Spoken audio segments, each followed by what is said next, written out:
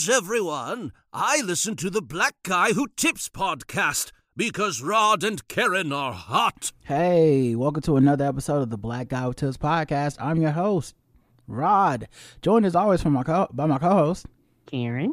And we are live on a Saturday evening, ready to do some feedback. This is where we talk about what y'all talked about throughout the week and the comments you left on our website, votes in the polls, whatever you sent us in the mail, voicemails if we got any, 5-star reviews, all of that stuff. We're going to cover it today, and we're going to let you guys know that you're heard. We're listening. We love being heard, and we're all hearing each other. And it's just going to be one good, happy episode. And it comes a day after our 13th anniversary of doing this podcast. Mm-hmm. Yeah, like January 6th, before it was ruined as a date. Right.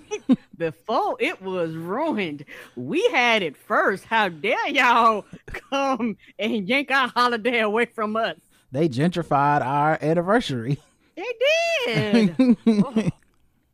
So yeah, it's our podiversary. We started this January 6th, 2010 after many times trying to record that day and broken hardware and many replacement computers and sound cards. Yeah, it's like we really did put the work in, and we was dedicated before we knew it, because we had recorded like 4 or 5 times. About the time we got that first episode, it was like midnight. Niggas was tired. Yeah, and so the original January 6th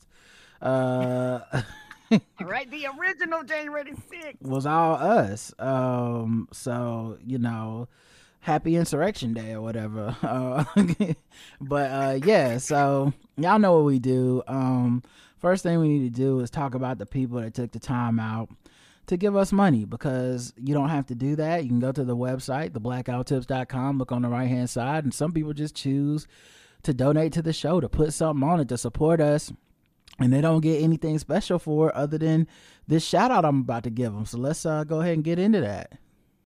When you need mealtime inspiration, it's worth shopping Kroger, where you'll find over 30,000 mouth-watering choices that excite your inner foodie. And no matter what tasty choice you make, you'll enjoy our everyday low prices, plus extra ways to save, like digital coupons worth over $600 each week. You can also save up to $1 off per gallon at the pump with fuel points. More savings and more inspiring flavors make shopping Kroger worth it every time. Kroger, fresh for everyone. Fuel restrictions apply.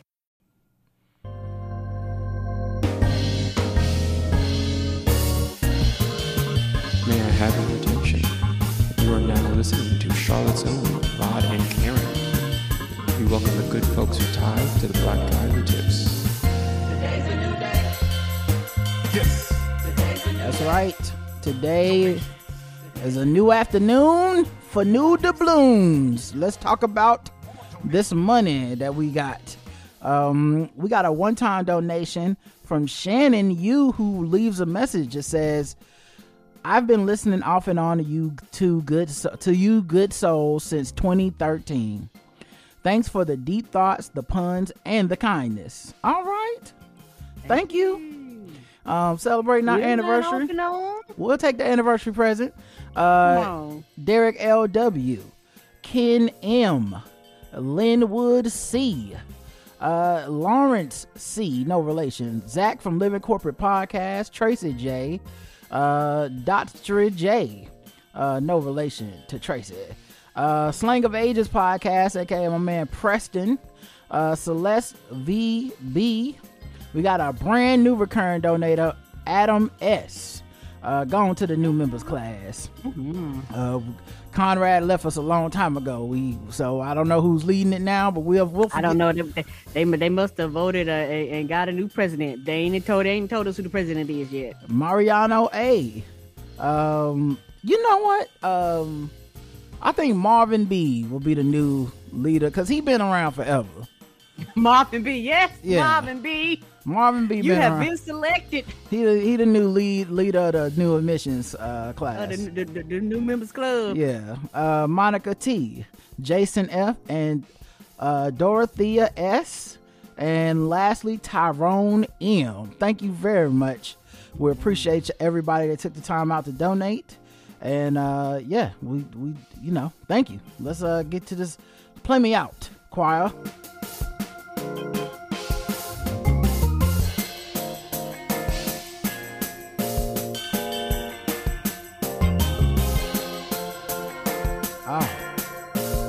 We love to hear it. We did get 5-star reviews this time.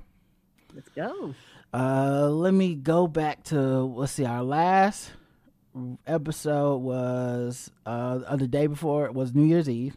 So the 5-star review that we got, I believe we got one from the 29th that I don't think we got to read because it must not have came in. Slow. Sometimes they don't post them quickly. So we got 3. Take all my 5s from Renee K, who says, went through a virtual odyssey to leave this review, but Rod and Karen are worth it. I don't even use Apple except to do this. So that should tell you how special this podcast is to the world. Aww. They're incredibly funny, smart, and make the world a better place. Their voices are like a hug when you need it. Thank you, Rod and Karen. Thank you, Renee. Oh, thank you. We appreciate you. We got another one that says, Happy New Year, Rod and Karen. This is from Sean Forever 98, who says, thank you for the holiday podcast. Y'all are the best. 2 purple heart emojis. Thank you. Us and veterans of war, we get purple hearts. That's what we do over here. We rack them up. But also, like, I appreciate that because, like I said, we recorded through the holidays on purpose, specifically because, it's gonna be a time where people are without podcast. And we and it was a time where we definitely could have taken off, and we will be taking some time off shortly, but it was definitely a time we could have taken off. But it was like, you know what, man, I enjoy doing this, and it's a good and then people get a little content, get a little something to hold them over. So y'all welcome, and thank you for the review. Thank you. Lastly, this podcast has become a must from ... Brown Girl, who says, I have found myself listening to this podcast day and night. I fall asleep listening to it. I wake up listening as I get dressed for work daily. This podcast is informative, entertaining, and enlightening. Rob and Karen are a super couple, and you can't help but love them. I would recommend this podcast and have to anyone and everyone. Did I say I loved it? Yes, you did. Thank you. Oh, thank you.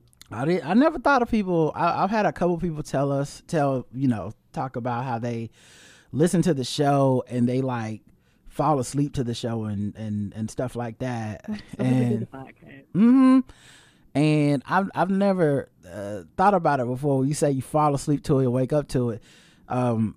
Sometimes I do that with like albums. If I really like an album, I'll fall asleep thinking about it or listening to it, wake up listening to it. And so it made me think about that, like, oh, we somebody's Renaissance, we somebody's right, yeah. Control, somebody's, yes, we somebody's Good Kid, Mad City out here. You love to see it. Good Kid, Mad City broke a record for being in the top 200 for like the last 10 years. That album is flames. It's probably because of me. I'm not even gonna lie. Yeah. Oh yeah. I never get tired of listening to Good Kid, Mad City. I was listening to a lot this week because sometimes I just think about music or something. It'll get stuck in my head and I'm just like, I'm gonna listen to this. And his album Untitled Unmastered, the 8-track miniature album or whatever, I've just bumped that all week, and it just I appreciated it when it I said levitate. Yeah, and I appreciate it when it dropped, but it just felt like a lot of people, because they was anticipating getting a full album from him, and it was like, where's the album, Kendrick? Like, a lot of people didn't really give it the love that I think it deserved, but that album still goes. Yes, it does. So anyway, let's get into these episodes because we do have some. I think we did 4 episodes this week, And so we got 4 episodes worth of feedback to get to. Let me go ahead and play some little segue music so I know where to throw this commercial in here.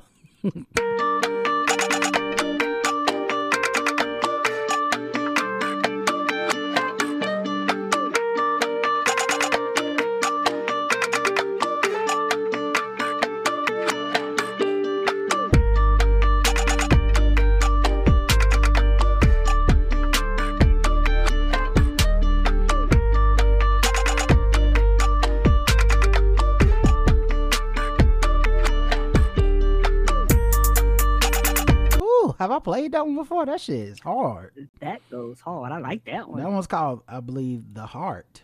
Or Heart. It's called Heart too. Damn. Infrared Crypto. Beast. All right. But yeah, let's get to these episodes. Episode 2654 was called A Buttload of Fun. And it was our feedback episode. We had 4 comments on it. The first one is from Appia. Appia. That's correct, Karen. Yes. I heard about the fact that opiates dependency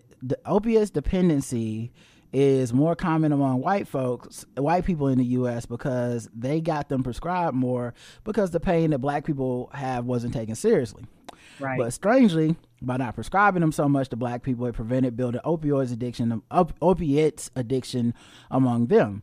So the bad intentions prevented deaths in the long run. That's confusing. Again, I'm a white person in a country where almost no one gets opiates. Pain is seen more as a part of life. Well, that is the German way. When I was in labor with my second child, they literally suggested I walk to speed the process of opening the exit. Walk it off, Appia. I did it. I walked for an hour with Mr. Appia, came back, and the show started soon after. I could leave with the baby the next day. Wow. One thing, Appia, you got to understand, Americans love drugs. Like, Americans, we love our drugs. Imported, exported. We're like one of the few countries who, when you turn on your TV, they like drugs. Talk to your doctor about these drugs. Something wrong with you? We got drugs. Like, in a lot of other countries, they don't do that. And it's racism. Because the white people said I'm hurt, and they was like, here you go. Black people say I'm hurt, they was like, you're not that hurt. We ain't giving it to you. And so, like, it's like the racism, quote unquote, worked for us this time, because if not, we'd have been just as strung out on it. And now, because of racism, they go, look at the poor whites, and they like the face of the of particularly opioids. And now, because this could be their family member, all of a sudden, we see caring, and we see compassion, and we see leniency and laws and things like that. But if they could find a way to make this be a quote unquote black or brown or other problem, they would, and not give a fuck about it. Yeah, the thing I would add is that I don't even think it's about bad intentions. It's just racism. Like, correct. I don't even think they thinking about us in a way of like, we better not give these blacks any drugs. Like, I think they just do, when you just fundamentally do not see people as equal to you, when they tell you they need something for their pain, you will jump to the worst conclusions. You will be like, this is a drug addict.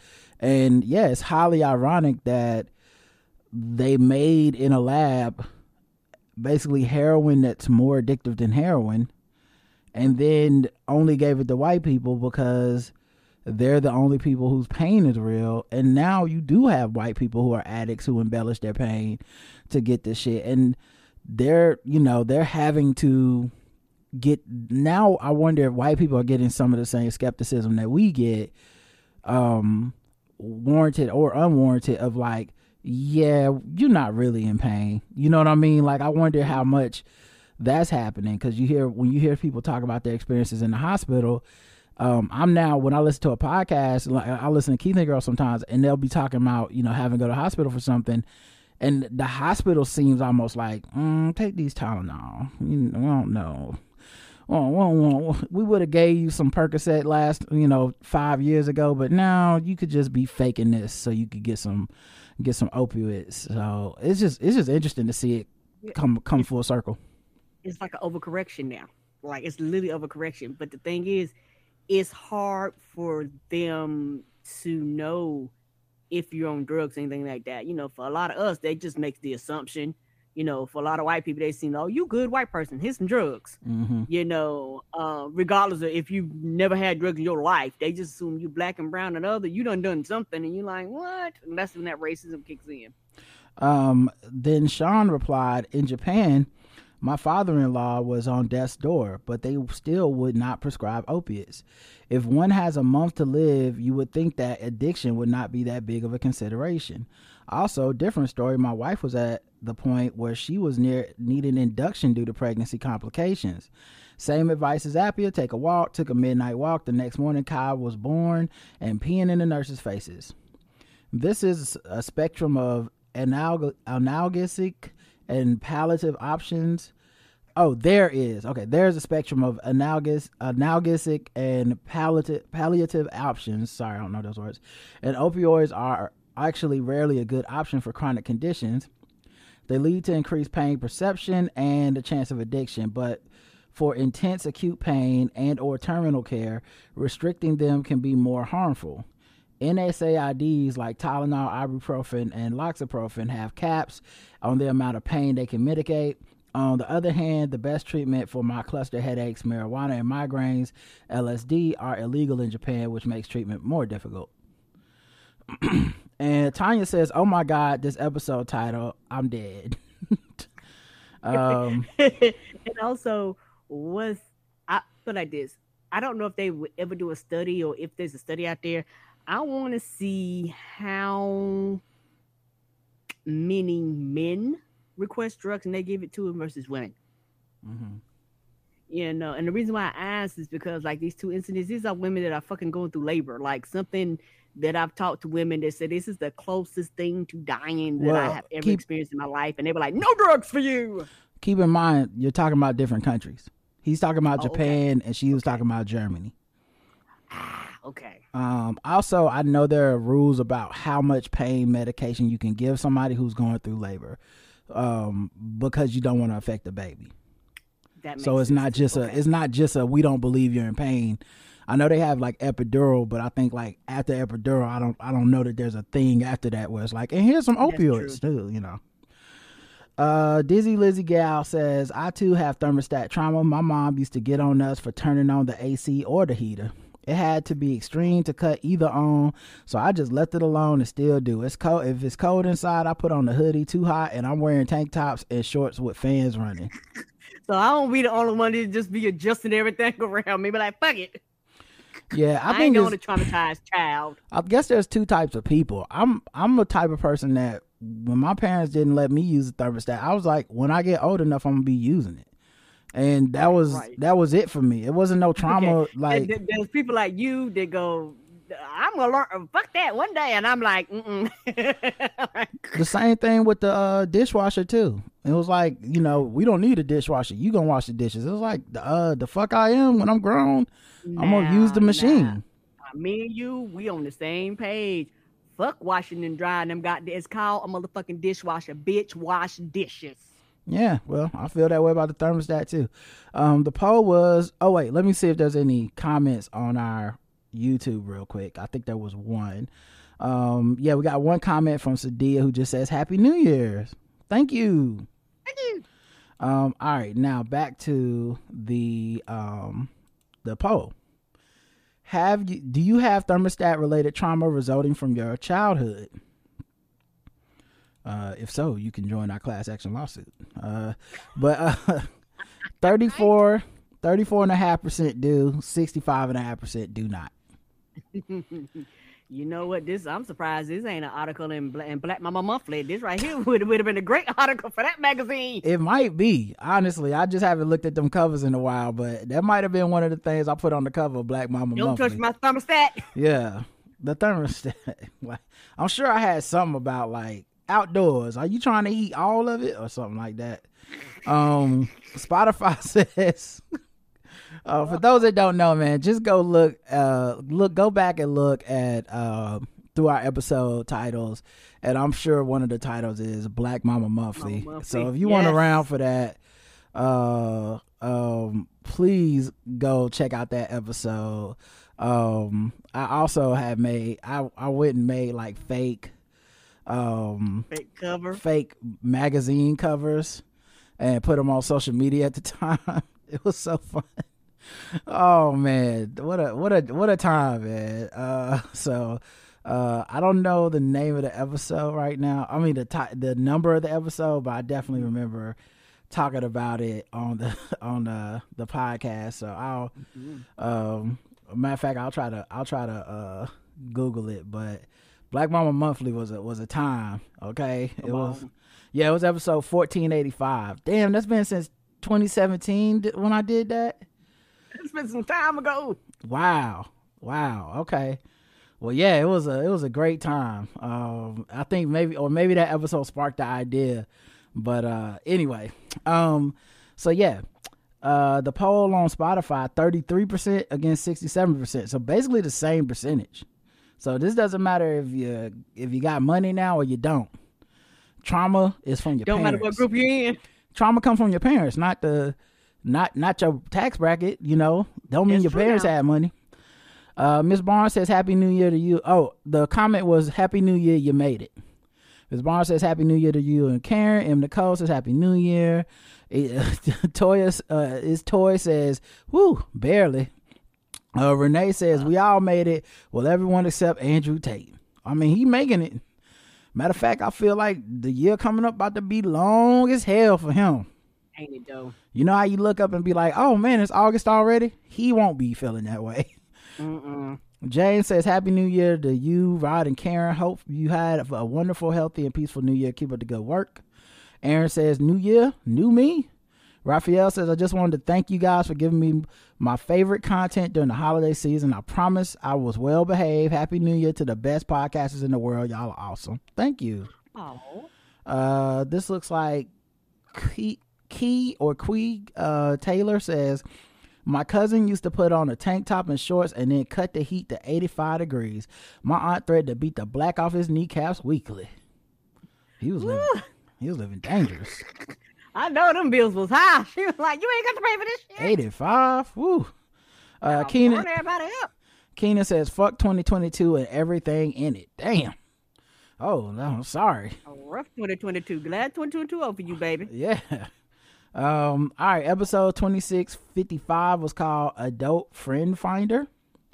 And we had 9 comments. Oh my. What did we talk about? Y'all arguing with each other? Well, how did this happen?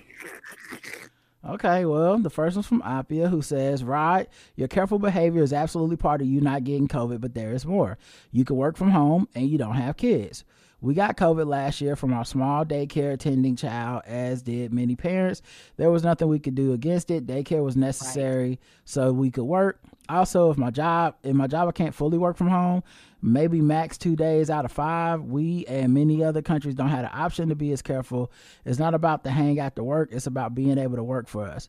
Well, Apia, I believe you forgot I was going to work in person in an office while everyone got COVID except for like me. Yeah, when you was in New York. Yeah, so it's not just... For me, it's different because I was at the house. Yeah, but it's not just work from home. It's also, for me at least, it was a lot of just following the protocols, man. I'm hearing with this new variant, XBB.1.5 or whatever it is, I'm hearing that it may or may not, like, you should still wear a mask and do what you can, but it's so infectious that even wearing a mask may not be enough, or just being careful may not be enough anymore. Right. Which we'll find out. It's gonna have to still come get me. He's got a file on his hands. Yeah, but I've tried my best to be careful, and it's been interesting because I know it makes me the weirdo at this point when people are like, oh, we should get up, we should hang out, and I'm like, why would we do that? You know what I mean? Like hang out in a place? Wow, what would be the point of that? with people and no one's wearing a mask. You're an introvert too, and a lot of people because we do the podcast, and you're not them quote unquote when people say introvert. I don't know why people think you're just a weirdo. All introverts are not weirdo, and they do have social skills. A lot of people just assume introverts just don't have any but that's the social thing whatsoever. is not just the introversion. It's also the risk aversion. You know what I mean? It's also me being like, when you see people saying shit like this city that I'm in is in like, the red as far as like alerts for COVID, and then people are just like, nah, fuck it. I'm not a fuck it guy. It just is what it is. But hopefully the numbers will go down and I will be able to do some stuff. I think they're predicting, at least the COVID guy at our office is predicting, maybe end of January, beginning of February, we'll see the numbers come down and we'll be able to do more stuff without masks and shit. And I think if that happens, then I'll be more apt to just do shit. But yeah, right now it's hot outside, Appia says, we were told in company remote work is okay, especially for people with other positions with no customer contacts, unlike my job, as long as it's in Germany because something tax law.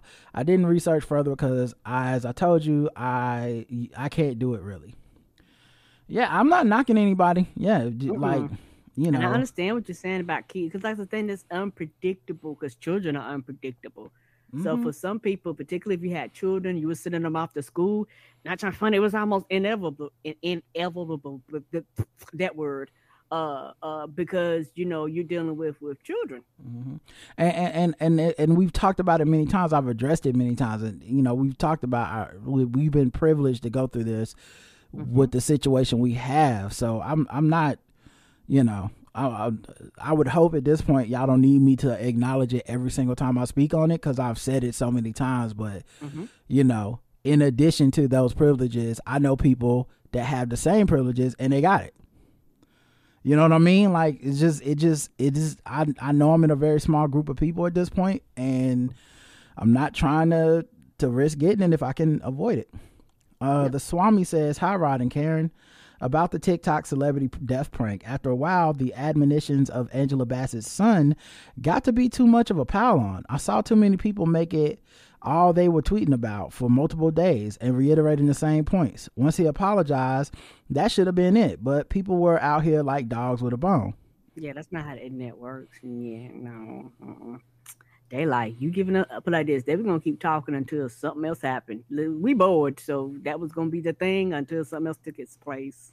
This is what I'll be talking about when I talk about these weird ass online hate parties. And I know that there's people that listen to this, or maybe they stop listening, but I know there's people who think I'm some level of contrarian at this point, where I'm like, no, I like so-and-so or something like that. But I swear to God, it's just not that. It's just, if a big ass group of people is consistently like telling you, like targeting people for like mistakes or social faux pas and shit like that, especially after the people have either apologized or addressed it, that group is probably wrong. And they're definitely not a group I want to hang out with, even if I thought they were right, because to me, it's not about the infraction. It's about the high of the group vibe, the dynamic of we're all going to talk about this again. And a lot of these motherfuckers. I said, and I'm better than you. And a lot of these motherfuckers, to me, the problem is just the hypocrisy. Because I watch the same people talk about like shaming people for being like you need to be a soft parent, or even if it's just somebody that says something not even like harsh, like I'm gonna hit my kid, but something like, yeah, my kid did blank, and so we had this thing planned for them and we're not gonna do it now because they didn't do whatever it was they were supposed to do in school. Correct. And people, like, I'm not gonna reward them for that behavior, right? And people will be like, this is what's wrong with black parents and shit like that, where it's like, damn, what the, like, y'all are on one. Y'all really be on one sometimes.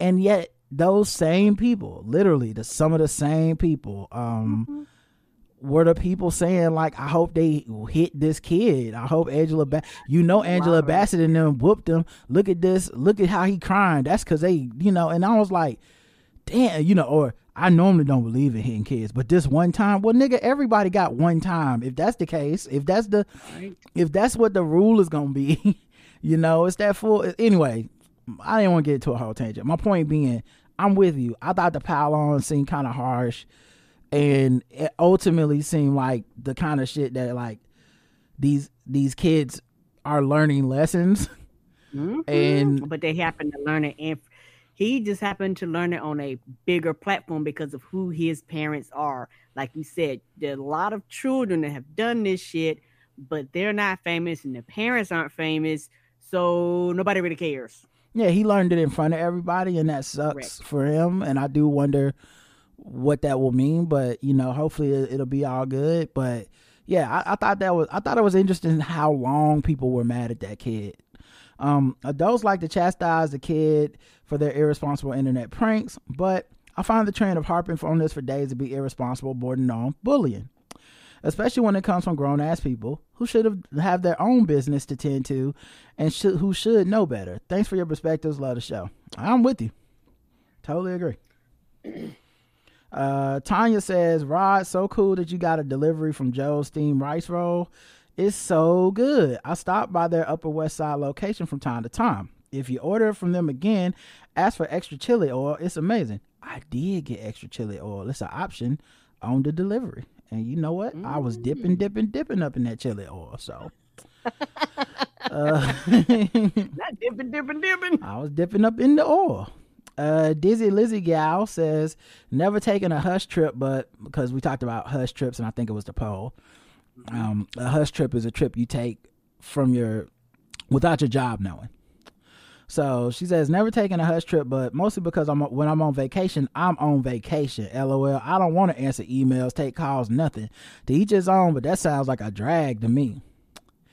I see how you would feel that way. I think depending on the kind of job I had, like if I knew when 5 o'clock hit, I was off. I knew for a fact I would be off. I think I would do a hush trip. Cause what would be better than being off, but you in France? You know what I'm saying? I'm maybe I had to be in my hotel room or my Airbnb for that 8 hours and that sucks or whatever. But then it's like, you walk outside and you're eating a fucking croissant and going to the Eiffel Tower. It's like, yeah, this shit hit different, Yeah, and I do understand that. Depend on what kind of job you have. That's what I they said. Like, no, nigga, you can't do this because of whatever restrictions within your job. That's very understandable. I know certain government jobs and things like that, but there are some jobs where I'm like, y'all just doing this just because y'all want to. Yeah, I think the biggest thing would be where would you go on a vacation and what the time zone difference would be. Right. Because like I wouldn't want to go to like Australia and I have to be up from a day in advance. Yeah, I gotta be up from like 1 a.m. to 9 a.m. to make it look like I'm working at the right times and shit. That's crazy. Sean says, I haven't taken a hush trip, but I had a coworker who decided to take on a full-time synchronized remote teaching position with Zoom classes while the university we were working at was using asynchronized remote teaching, which is no assigned class times. You do it at your own pace. He got a permanent position at the new place he was moonlighting at. Motherfucker, but I'm not bitter. The pink superhero says, if you think vaccine compliance is scary overall, wait until you look at things by age. Children in particular are so poorly vaccinated. For the under 5 set, it's hovering near just a touch over 10%. Why people aren't more terrified of the impact of COVID on their children is completely beyond me. It wasn't fun dragging my kids to get vaccinated over and over, but we did that. I don't get it either. But this is just my prediction. A lot of misinformation and a lot of the government and their messaging. Like, this is one time I do kind of, put it on them. A lot of people bought into the myth that children can't catch it and shit like that. And people was like, well, you do know we took children out of school immediately, so they were not around each other. Mm-hmm. But it was like when they started doing shit like summer camps and all this shit, the shit would like run through these camps. and run through the administrators. We was reading this over and over again, and people just like it didn't matter. Children were actually getting the adults around them sick, and some of these adults were dying or dead, or end up dying from it. And people just have this myth. Well, it ain't that bad in kids.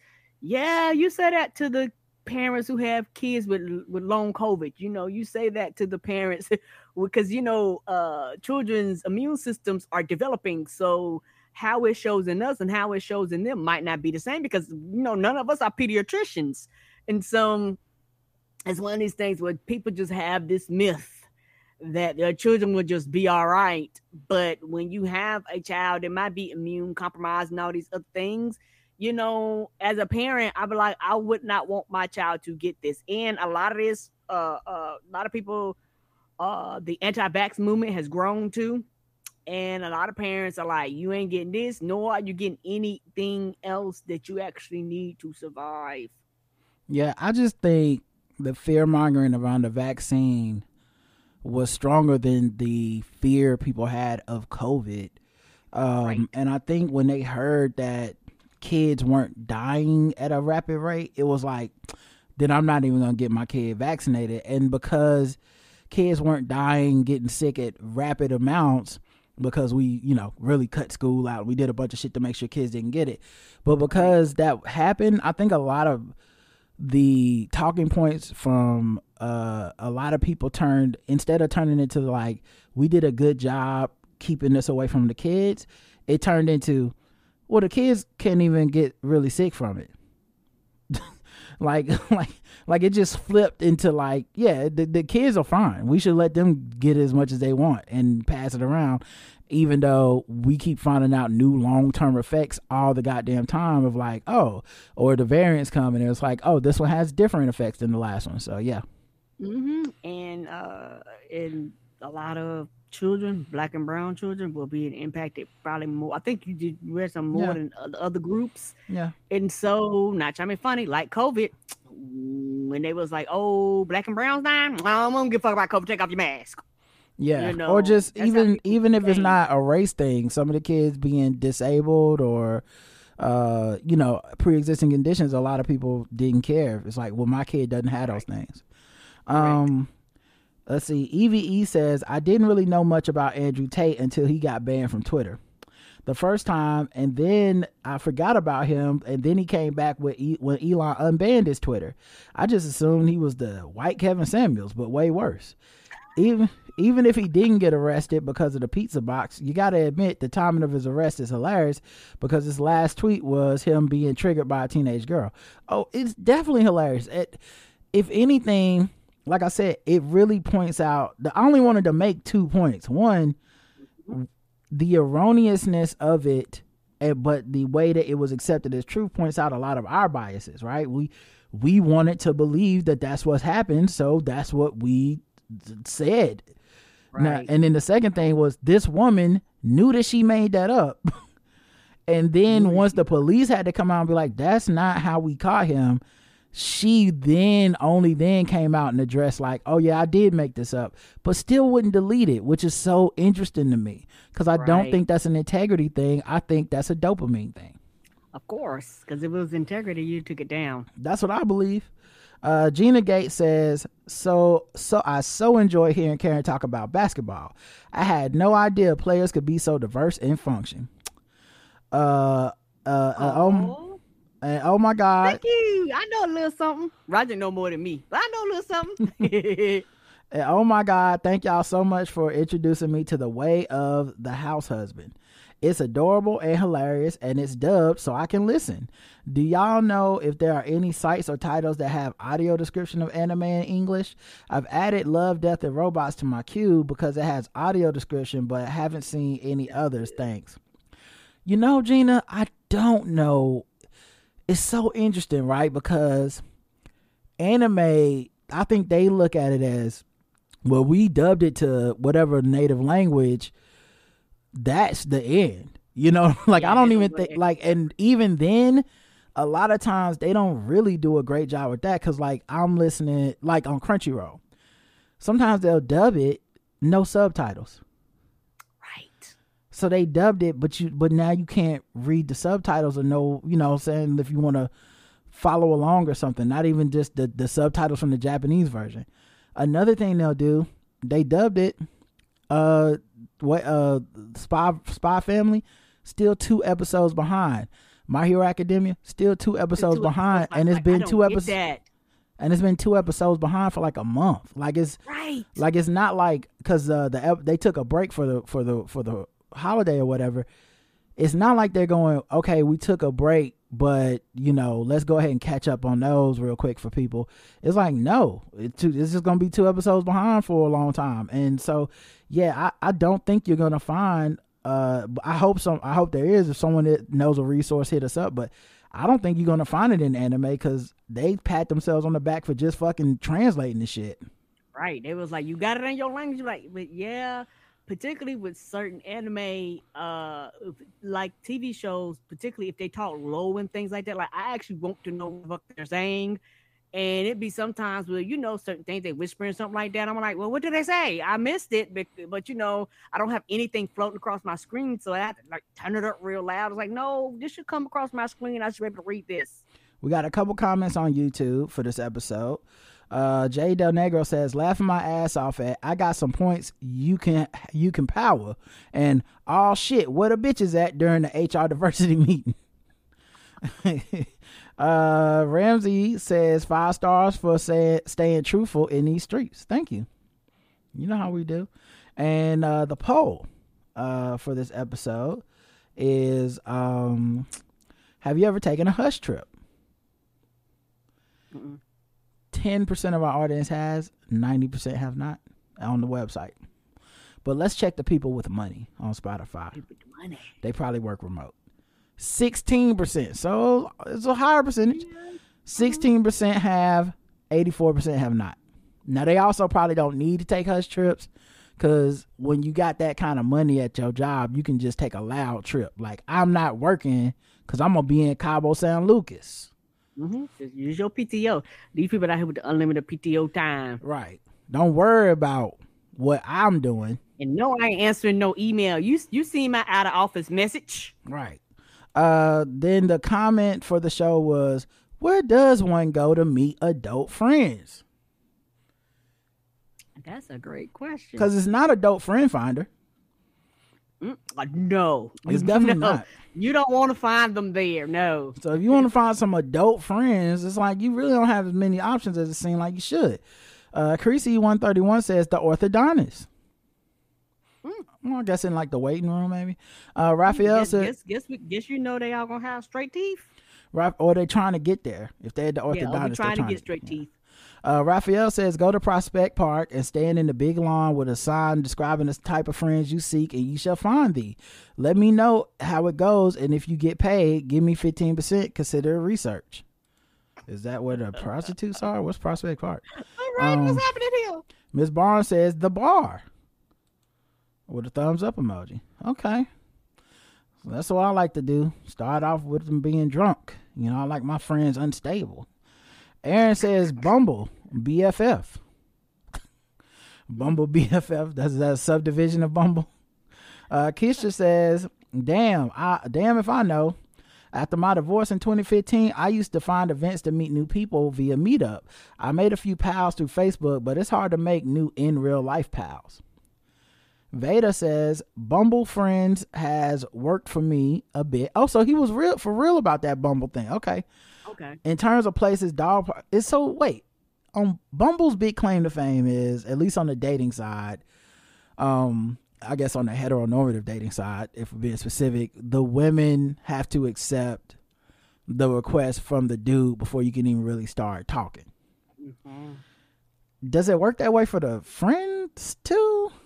Okay, so the friend find is like a subsection of like Bumble itself. It sounds like, it sounds like they have a friend division, right, but then like, you ain't trying to date nobody, you just out here, you just needing friends, because they figured out that for some people they like, I don't want to date, I just want to meet people and be friends, like nothing sexual about it for some people. But if the hook is on Bumble, the women have to accept first, how does it work for just the friend part? That's what I'm asking. Right. Like, do they still have that rule? you know. Does that rule still apply? That's a good question. I don't know. But she says, she says dog parks are all right, but depend heavily on where you live and if you have a dog, right? It seemed awkward to show up with no dog. Like, I'm just trying to make some friends. I got so many whites at mine that it starts to feel like I'm at the office.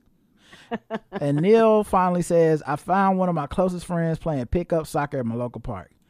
Yeah, pickup basketball, I think, is a pretty reliable way to meet friends, because you can kind of fill them out through, you know, playing the sport. Because I think people basically play sports the way they are in real life. Mm-hmm. You know, they cheat on the court, they cheat on their wife, they cheat on their taxes. You know, I'm dead serious.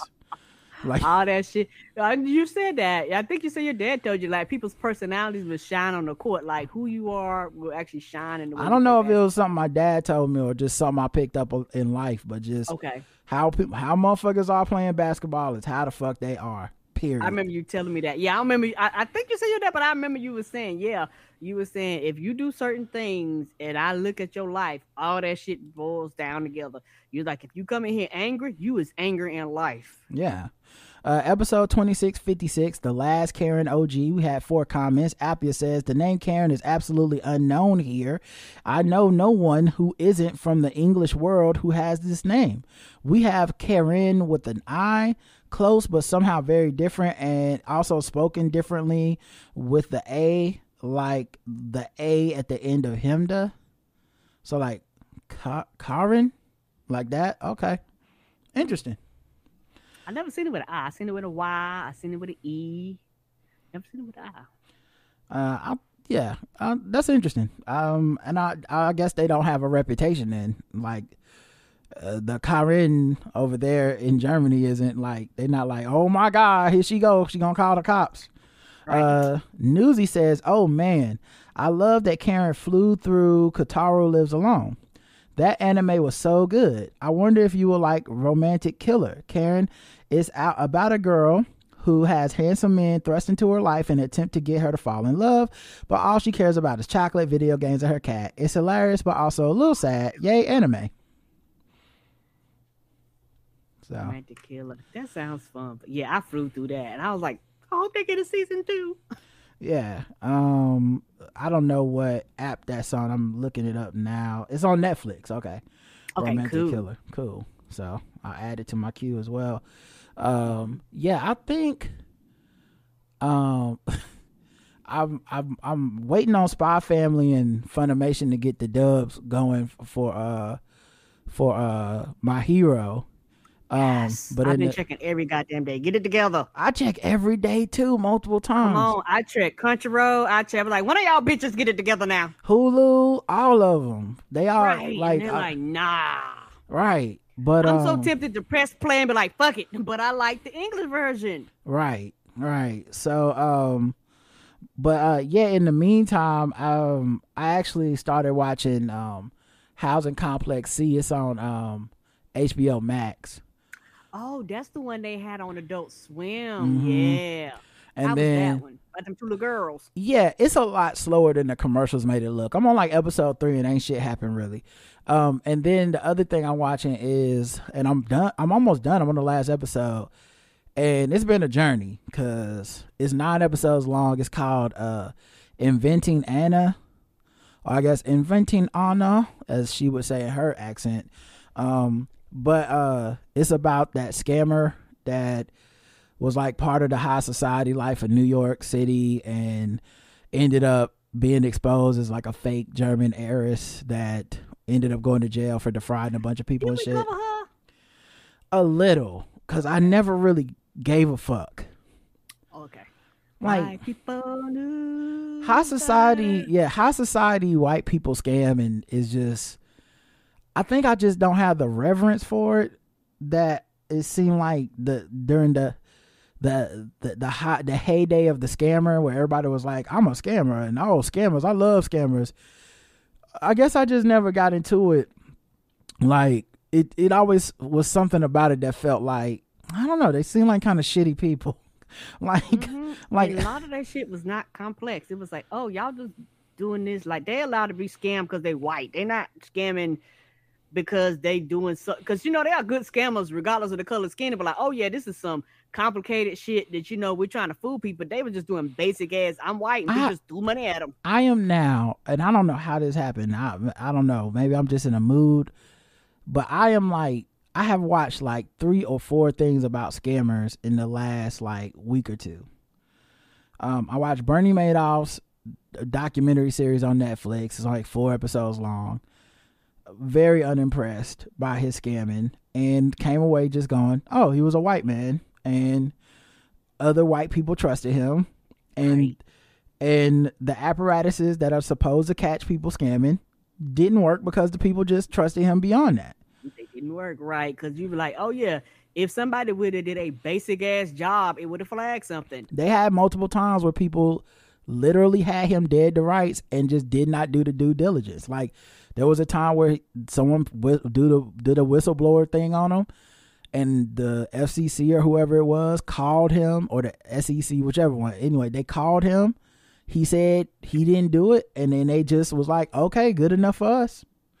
And I was just like, oh, okay. And then he just went on to steal billions of dollars, but cool. And then the other one I watched last night was Call Me Mrs. Cleo, or Miss Cleo. I've heard about that.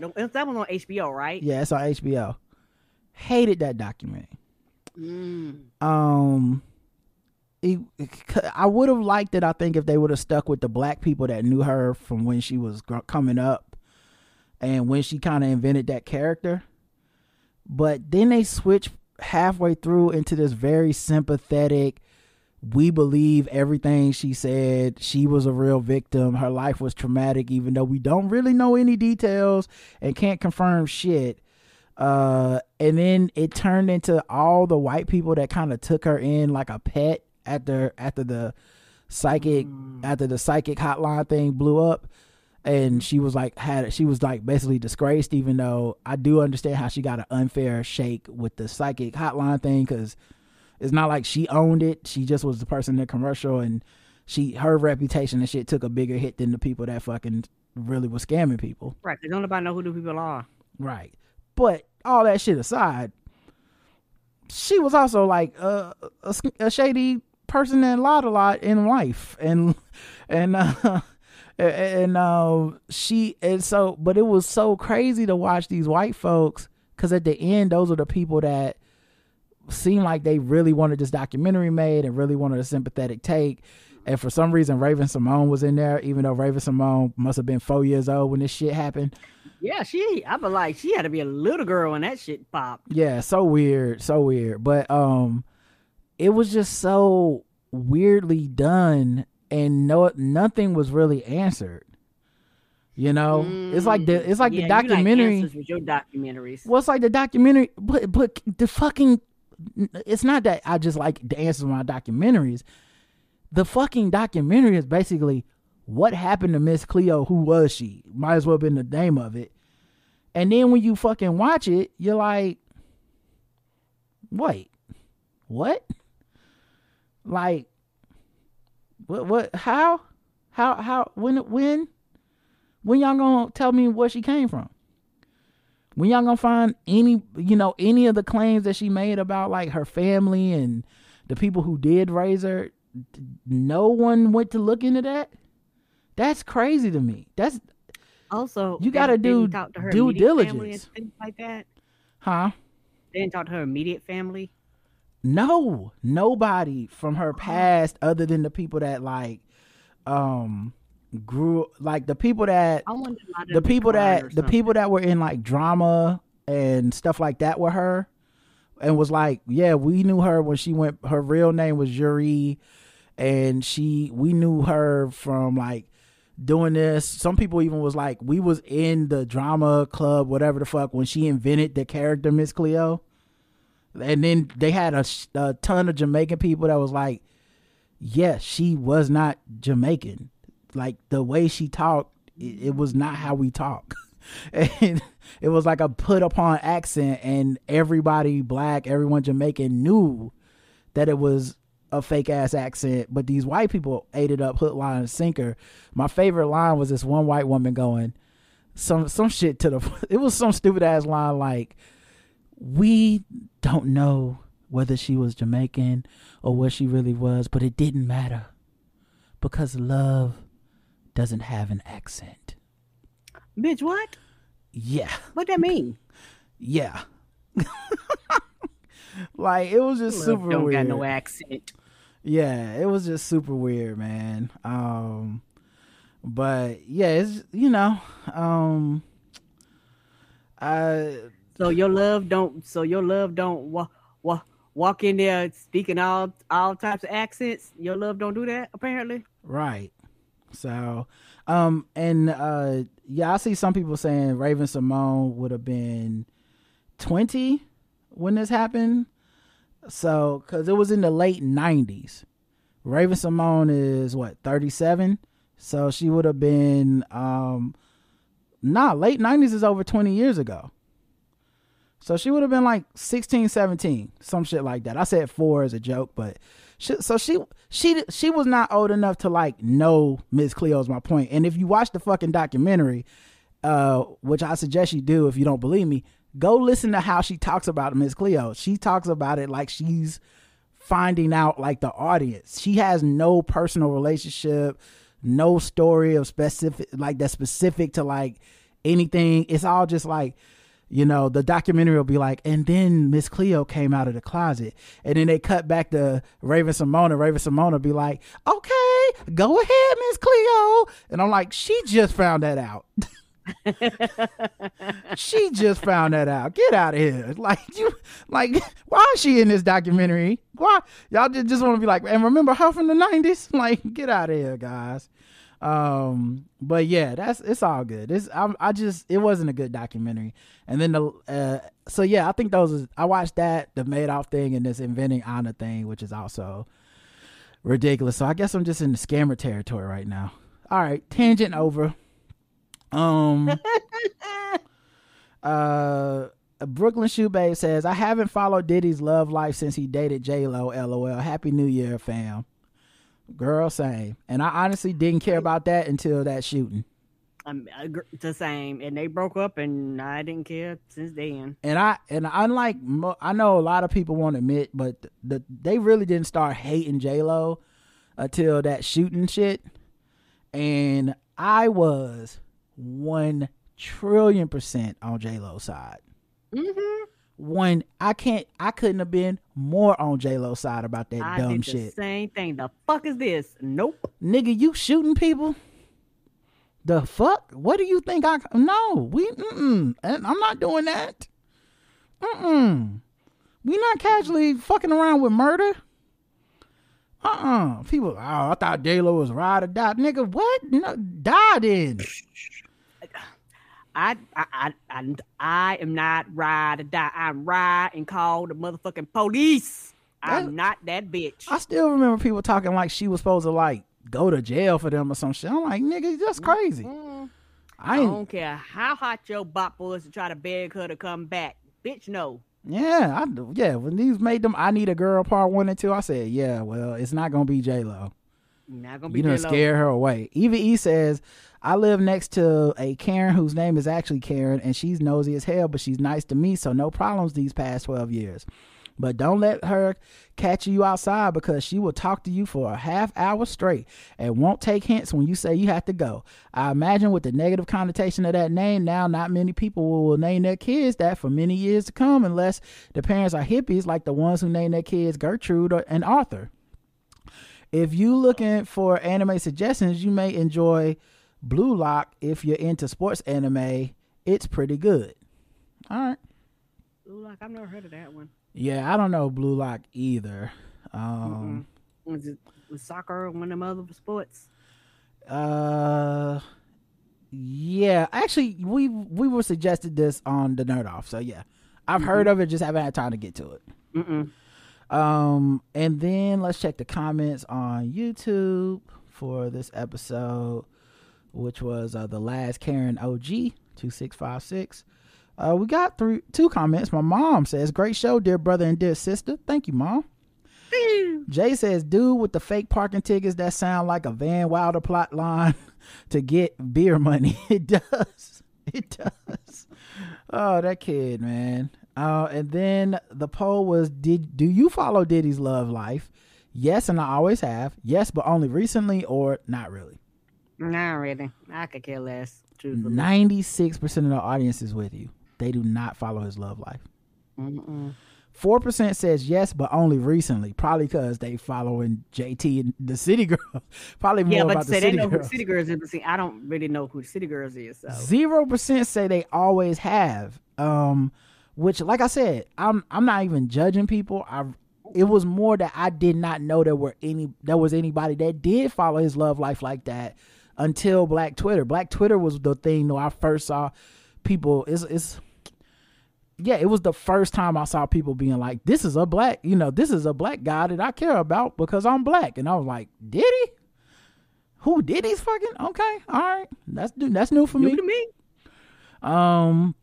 But it's like another one is when I found out that everybody that black people fuck with the woman from Golden Girls that just died like recently before she turned 100. Oh, Betty White. Betty White. I didn't know that was it was like I love the Golden Girls, remind me of being down my grandmama's house and watching them spicy old white women talk, and I love Rose and Angela and Dorothy and Blanche. Like, that was my shit as a kid. But I didn't know anybody else black fucked with Golden Girls because we wasn't going to school and having the Golden Girls conversation. Like, like that wasn't a topic of conversation. It wasn't like Martin or Living Single or something where it's like, oh, did you see when Blanche when she fucked that new suitor and he died? Like, we didn't talk about that. So it wasn't until Twitter that I found out so many black people had grown up and loved Golden Girls, and specifically Betty White. Diddy's love life is that for me, where I'm like, oh, it was a subsection of black people that they didn't just follow him, but they have opinions and they get mad about the shit. They care. They care a lot more than me. Yeah. I don't. Do you follow Diddy's love life for the people with money on Spotify? Yes, and I always have. 4%. Yes, but only recently. 7%. 89%. Not really. The poll. The Liver King. I mean, not the poll. The comment. The Liver King. More like the Liar King. Boom. Roasted. Unlike the meat he consumes, it was roasted. Keith Taylor says, I just looked up what your liver does and what the entire hell would make anyone want to eat that shit raw. Periodically, I have to ask aloud, are the whites okay? The answer is always no. That's true. Your liver filters out a lot of shit. Well, the other thing with the Liver King that's so interesting is I don't like regular cooked liver. I like with liver and onions. Yeah, I don't even like that, and I don't think many people do. Now, there's gonna be some weirdos that gonna say they love it because there's always some black people that love everything, and so I'm not saying there's a monolith, but I'm just saying I don't know these people. You know what I mean? Like, I've never kicked it with the person. Like, I've never been in a restaurant and watched somebody order liver.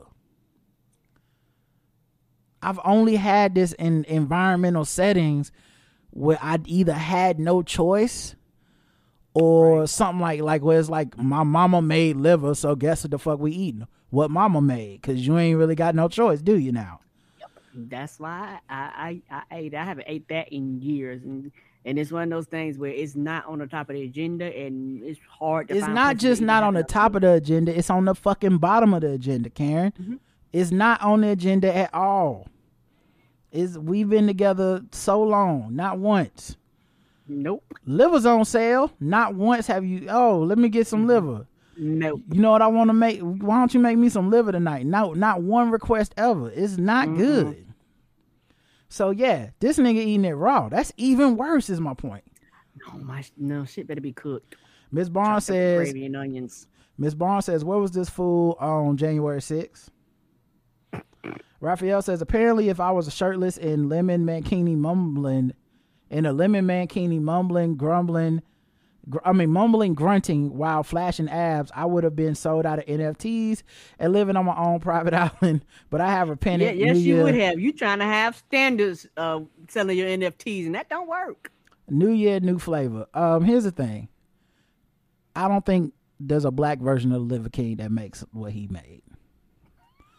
I think you just would have been into get fake abs? I think you just would have been a weird fake ab having nigga, because white people is not the thing that he's also selling that he's not having to be out loud about is insurrection and incel and January 6th. Yeah, like he's selling a lot of MAGA. Steroids. Yeah, you're not gonna be able to. No, I'm not just talking about steroids, because he wasn't selling that. He was selling the opposite of steroids. He was like, I'm doing all this through just eating liver. That's what he was. I'm eating raw, and that's why I'm like doing this quote unquote naturally. Right, yeah. but the unspoken part he was selling was a lot of white supremacy. Mm-hmm. You know, you didn't see him hanging and American flags. Right, you didn't see him hanging out with a lot of brothers. You know, he's also like anti-vax leaning. You know what I'm saying? Like so don't. What I'm saying is, don't be too hard on yourself. I think you would have run into some other hurdles connecting with his audience, is all I'm saying. I think so too. Roger says, cook that nigga. That's what he should have did to that liver. Cook that liver. Cook that bitch. Cook it. So that's it for that one. Last episode is Viral Load. And we had 7 comments on episode 2657, Viral Load. Ooh. Sorry, that wasn't supposed to play. Let's get to the comments on the website. Appia says, predicting the worst news imaginable seems to be great for business, and you never have to say you were wrong. You can just say that it didn't come true yet. That's a great point. Don, do you remember when in 2020 Corona started and so many people said the world was ending? And there was never any correction how people were expecting Omicron and Delta remix to take over an infection as Omicron and as deadly as Delta. It didn't happen. Yes. Remember when they said we're going to have flu-rona? It was going to be the flu and coronavirus. You don't remember this? Oh, shit. They crossing hands, reaching across the aisle. This is news to you, Karen?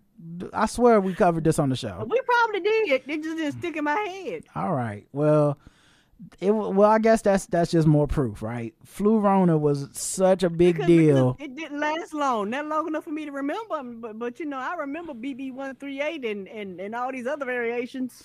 It was supposed to be so fucking scary, and then it just didn't happen, and nobody went back and went, maybe we should have to relax on bringing the fear level up to 1 million and take a step back. And tangentially, it's all, to me, goes back to people not deleting tweets. Like, you'd rather get the attention of flu-rona is coming and it's gonna kill your kids and your grandchildren and your pets. And then when it's like, it's gonna jump out the window and attack you in the middle of the night. I've been doing my calculations, and as you look on this chart, you can see by tonight at midnight, flu-rona will be 100% in everybody. And it's like, okay, well, that's not how that works. That's either going to happen or not happen, and we will have proof at midnight that it didn't happen yet. Like, okay. Oh, you don't get out of here. This way, we always have a very anxious state. Can they relax? Not even for 5 minutes, and that's why at the end of the year, it was always a terrible year, as it seems. Right. Yeah, because they don't stress everybody out, right? And that's also why I don't watch news anymore. I read them, and it's more than enough. Lou Luna says, I think that 10-year-old party story is a total scam. I'm always skeptical of viral stories like this, but when it's this saddening, it feels like a scheme. I blame the parents on this one. Going and telling this to Reddit is a red flag. It seems to me like a sympathy grab for an attention-seeking parent. If it actually did happen, I still blame the parents. They must be awful enough for adults not to just suck it up and let their kids come eat some cake and run around with their friend. Maybe it's the whole family and they don't get just how much people do not like them. Right. They be showing up to school board meetings like, we need to burn these books and get rid of critical race theory. Now, listen, my kid has a birthday party coming up on Saturday. All you niggas are invited. Okay, I don't care. Okay, just make sure you bring a present, take your shoes off, and you got to stay outside on the porch. And I'll even let the gays come in. Just don't wear no rainbow. Okay, listen, don't say gay, but that don't mean you can't say happy birthday. So don't let that stop you. Okay, you can blow out some candles just as long as you don't touch anybody at my party. I could definitely see. It's got to be something with the parents. I can see that. But yeah, she said if it's just the parents and the kid as sweet as can be, then I really feel for him. But all in all, I totally agree with Rod. I was washing the dishes when y'all were going through this, shaking my head, and then I jumped right towards my speaker as if y'all were in the kitchen with me screaming. There's something more to this, and it just reeks of scam/awful humans. Yeah, absolutely. Because kids love cake and pointless times and running around. Like, you had literally everything a child would want. And parents was like, no. And a lot of parents will suck it up, meaning they will. They can, kids. Like, for the sake of their kids, like my kid is friends with a kid who has a conservative set of parents or whatever, but those two kids happen to be friends. And a lot of times parents will be like, well, and now maybe it's changed. I can see it changing over Trump, but at least back in the no, I draw the line at Trump. Nope. But at least back in the day, there used to be like a level of like, you know what, man, like we don't need to make kids deal with adult shit yet. So like, just because you voted for a person I didn't vote for, that don't mean our kids can't play basketball together. And so it just makes me think something else is up. If the parents couldn't even look that aside to be like, go on to the party, it's fine. Appia says, I agree 100%. Sounds very suspicious, and I would find it very embarrassing as a kid to get this kind of attention. You have no friends, but at least strangers feel bad for you and pity you, right? Right. There's a bunch of shit from people we don't know. I'm definitely not calling the news team, You ain't calling Channel 9 Eyewitness News Report. Wow, nobody. Top story. Nobody showed up to my loser son's birthday. Call Channel 7. Tune in at 11. Yeah. EVE says, I call BS with the kid's birthday party as well. It seems like this trend started a while ago where someone posts their kid looking all sad because no one showed up to their party, and it's usually a kid that has special needs. First of all, I thought that trend was kind of humiliating for the child and up there with the parents who punish their kids online for likes. Yeah, parenting online just seems like a bad proposition in general. Sounds like a terrible idea.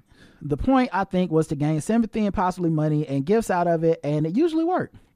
After the first few posts like that went viral, more people started doing it, but then this is when all the scammers came in. For example, a few years back, a woman posted her kid in her car crying her eyes out because he was being bullied. People were sharing their posts, and even I felt bad for the kid. The kid even had Chris Evans and Mark Ruffalo invite him to the premiere of the Avengers Infinity War. I remember this story. Black Twitter CSI stepped in and found out the kid was being bullied for calling his classmates the N-word, and found out the family was a whole ass team MAGA. I remember that. They've lit that family up, and Chris and Mark.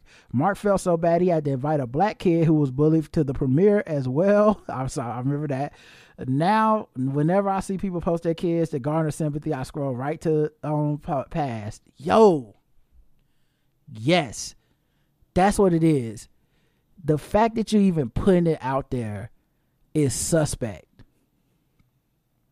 It's suspect because it's like almost like a weird Munchausen syndrome type reaction. What kind of syndrome? So Munchausen syndrome is when people make their kids or pretend that their kids are sick to get the attention and the sympathy from the folks within the community. And they'll be like, oh, my kid has cancer and da-da-da-da. And then you find out later, like, oh, she was poisoning her kid, or she was making him go to the hospital. Yeah, because we cover stories like that. Yeah. Yes. Well, you were like, the fuck were you doing? Or either they flatline altogether, the baby ain't even sick. That's what I'm saying, yeah. Okay. Appia says, my job is the kind of job where I could work 24/7 because there were always 150 projects simultaneously, and I have to set boundaries to not work on weekends or vacation. Luckily, Wolfgang, my supervisor, also sets those boundaries. For example, doesn't call after 6 p.m. unless we are having an event. But it pays well. I always tell myself, Appia, you could be stressed and make no money. When I'm very stressed, I open my pay slips files and look at them. No joke, it helps. Yeah, you know what's funny is like, and I've just been lucky in life, I've never really done, as of yet, I've never done something where I like really fucking hated it but was getting paid so well that I was like, I guess I'm gonna deal with this shit that I hate. Yeah, I've done a lot. I've worked jobs that I did not like, but the money was not weird. Yeah, but the money wasn't a money thing. It's like I don't like this job, but I wish I could look at a check and get the motivation, Ain't that the truth? But yeah, so as of yet, I haven't hated anything that much that I needed to look at my bank account, but also I haven't made enough to be looking at my bank account and be like, oh, thank God, because I would kill these motherfuckers if it wasn't for this, If they was paying me a lot less, no. All right. Gina says, having to get back into masking consistently at work again is so hard. The second day back, one of my coworkers tested positive. She thought it was the flu, and the students are back. Before the break, my boss had it. Damn. I'm vaxxed and boosted, but it's getting scary again. I don't want to get it in 3 years in. I want to get my COVID diploma. Me too. Me too. And that's why I guess it's something you never graduate from until COVID decides to throw its cap and gown in the air. You never graduate from it. Yeah. And you just keep getting the boosters. We'll see what happens, man. The written one says, Rod, I thought I was being an asshole, so I'm glad. I'm so glad you also called bullshit on that kid's birthday party. I knew she was lying when she said all 40 guests returned to RSVP. That has never happened ever. And you mean to tell me not even one or two of those kids showed up after saying they come? Ain't no way. I think mama just wanted to go viral and get the loot she knew kind people would send to her. It's happened before. I'm with y'all. This is a conspiracy theory I'm all in on, everybody. Controversy. We got comments on YouTube. My mom says, y'all got them jokes. Thank you, Mom. I had fun with the viral load story, I think we had a bunch of silly stories this week, and it was very fun. Yes. J Del Negro says, viral problems is what shuts down porn production in the Valley. Viral problems is how sepsis talks ish to the staph infection. I promise you don't want these viral problems in your life. You get viral problems after you click the link in that unfamiliar email message saying you've been awarded money for mesothelioma class action lawsuit, and now viral problems can be used in bank heist. Gotta love it. Gotta love it. The only reason why I remember that is because of the lawsuit. I looked at that, we're like, the hell is that? And they said, I was like, oh, I know what that is now. And then the poll is, do you currently work more than one job to make the ends meet? 19. Oh, go ahead. I'm sorry, Karen.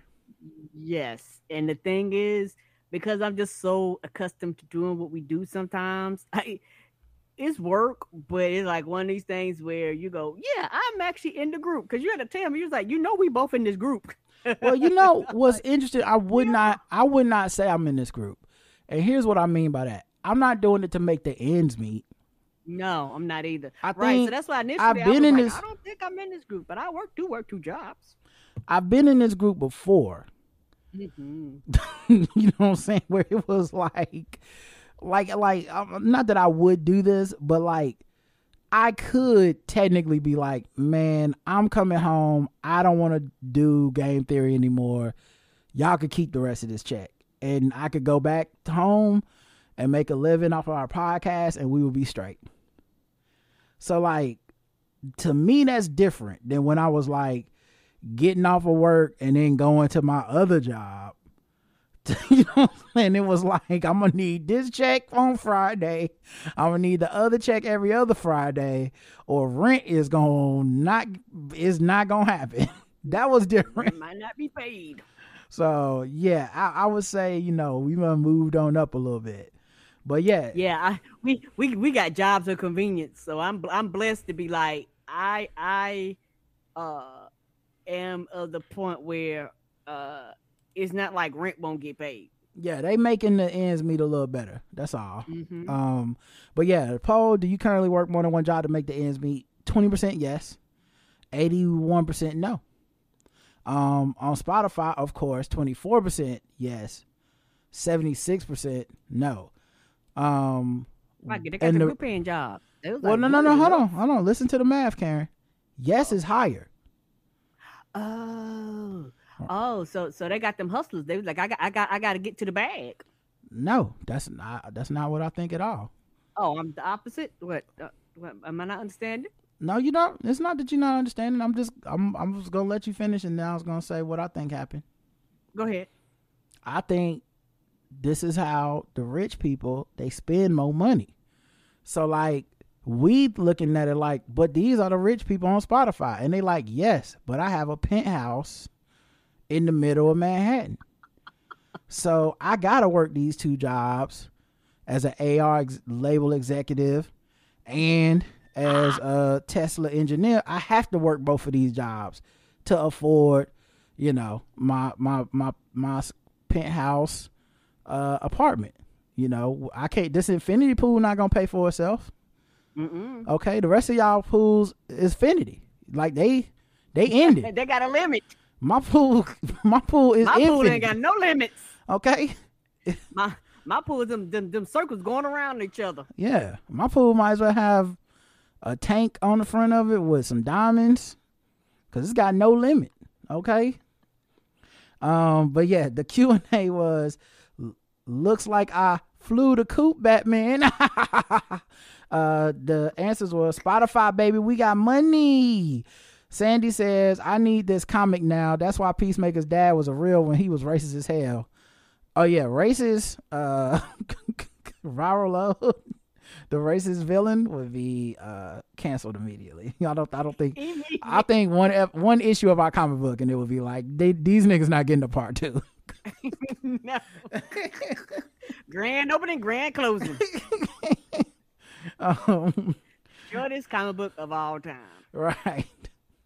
I guess you're gonna throw me in prison with the rest of the blacks. At least I won't be the only one in a sickle cell, Batman. Like he's racist and he's a bad person. Then like the Joker will be looking at him like, you racist. I can't believe. I know I killed a whole school full of children with toxic poison that made them smile and laugh to death. But at least I didn't just pick them because it was the black side of town. Right.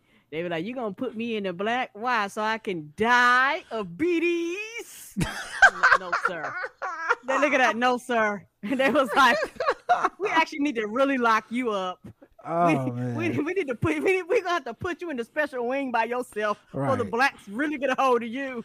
Magnificent Breeze says, Gunny Guns. Batman, have you met my friend the Polio? He's the one over there with the pole. And hit him with the pole, Polio. Had me laughing out way too loud every single time. You guys are hilarious. Thank you. Umonti says, Viral Load and his henchmen, the bivalent bastards. Also, watch Fire of Love, Disney, Magma, Bonnie and Clyde. It's a whole lava love. Fire of Love? What is that? Oh, it's a documentary. Wait, what? Okay. Scientists and lovers died in a volcanic explosion. Oh, this sounds terrible. No thanks. Eject. I know. I told you I just watched a depressing documentary about some motherfuckers dying in a volcano. I'm good. Good for the year, guys. Let's see. This looks like Owl Son of Strong says his crew could be called the Specimen. Oh no! That's so good. The Specimen. Viral Load and the Specimen. Okay, listen, we got some creative, funny ass listeners, and we appreciate y'all. Those are the comments on the website. Let me check to see if we have any voicemails before we move into the actual emails. And we do have a few voicemails. Let me play some transition music, and we'll get into the... Oh, damn. And I hit the wrong button. Oh, wait. I still got that one song queued up. We'll just play this.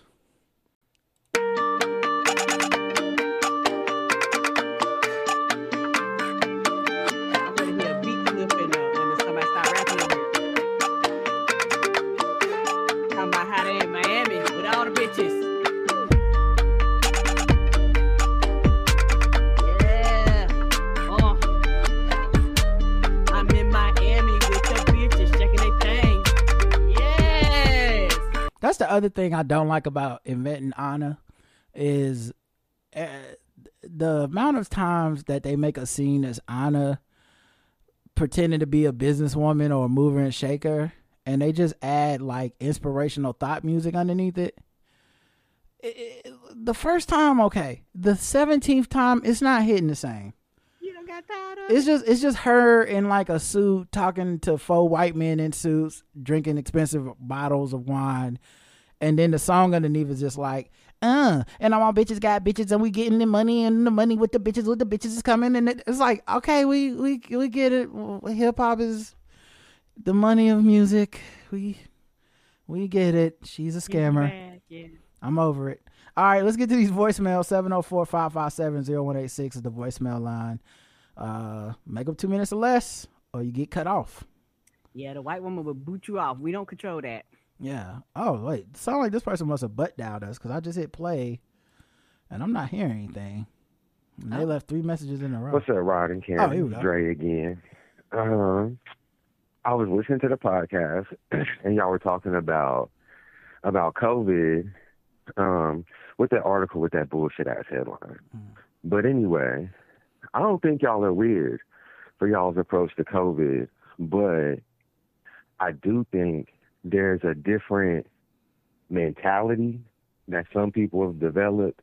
Because, okay, so take myself, for example. I still work in the service industry. So when the lockdown ended, the lockdown hadn't even ended when they were like, y'all niggas go back to work, though. Right. Mm-hmm. And there was no vaccine. Mm-hmm. So you masked up, you working in this place, you nervous as fuck all the time, you scared as shit. And over time, you kind of have to block that shit out because you need the money. Right. So the first vaccine comes out, I go grab it immediately. Mm-hmm. Like I lied, said I was a teacher, wasn't a teacher. Mm-hmm. I got in line early. I skipped some people. I needed it. But, you know what I'm saying, get my first round or whatever, but then I go back to work and I'm working and working and working. And it's still kind of the same thing though. Like that same thing lingers over you where you have to be in this high exposure environment all the time. And to be on such high alert, like to be vigilant, like you say, it almost wears you down. Mm-hmm. And then you get almost resentful of watching other people not give a fuck about it all day long while you just over here dancing and slaving for the white man. You know, I'm a server too, so I'm over here literally serving people while they do this shit. And then it then becomes difficult to not do shit in your personal life. It's like, man, I'm risking my exposure for these other people, but then I'm limiting everything for everything that would be good for me. Mm-hmm. And it's not to say that it's good logic. It's still like... He got cut off. He left one more voicemail. Okay. And we'll play that and then we'll respond. Mm-hmm.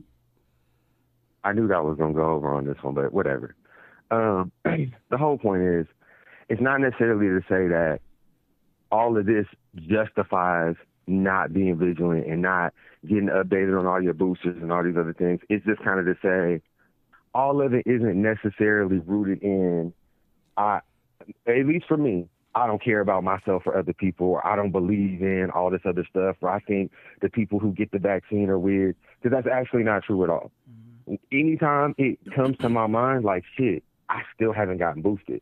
Mm-hmm. I feel like I'm fucking up. I'm like, shit, like I need to go get that taken care of.